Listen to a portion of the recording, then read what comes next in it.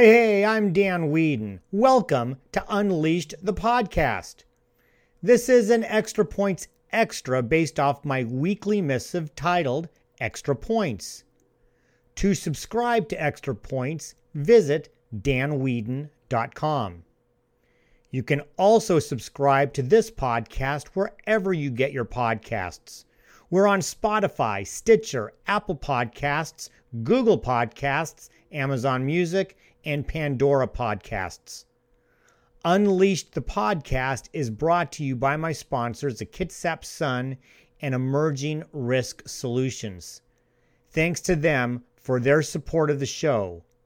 Now, let's get unleashed. This week's episode is titled The Recovery Plan.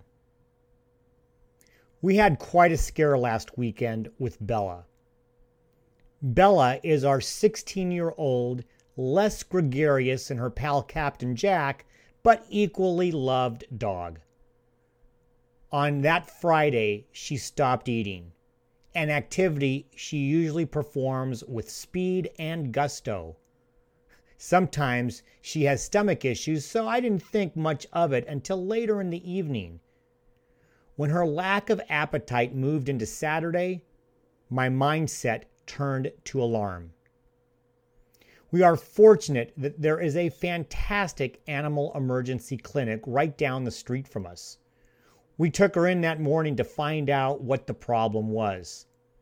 At her age, I was deeply concerned that this could be an end-of-life scenario. Within an hour after her admittance, we received the good news on Bella. This was not an end-of-life scenario. She was suffering from pancreatitis. It was treatable, and the outlook was very positive. As a senior dog, they were going to keep her overnight and then send her home with a special diet for the week. Bella's recovery diet was a week full of bland food, unseasoned chicken, and white rice. We started slow with smaller, more frequent portions and then progressed to her regular portions. Additionally, on day 4 of the plan, we were able to start integrating her regular food back into her diet. The hardest part was separating the two dogs by a gate so they didn't get their diets shared. As I'm writing this a full week after the scare, she is very happily sleeping on the chair next to me. The reason? We were provided a plan given to us by experts. We followed the plan, and the recovery was rapid and successful. Recovering from any type or scope of calamity for your business is no different. In order to recover rapidly and successfully, and that means profitably and with as little disruption as possible, you need a similar recovery plan. In business, it's preferable to have that plan in place before the crisis. While we certainly couldn't anticipate an emergency for either of the dogs happening on a weekend when our veterinarian's office is closed, we knew about the 24/7 emergency facility down the street and how to contact them. Businesses can suffer their own form of pancreatitis. That nausea and stomach pain can be caused by countless things.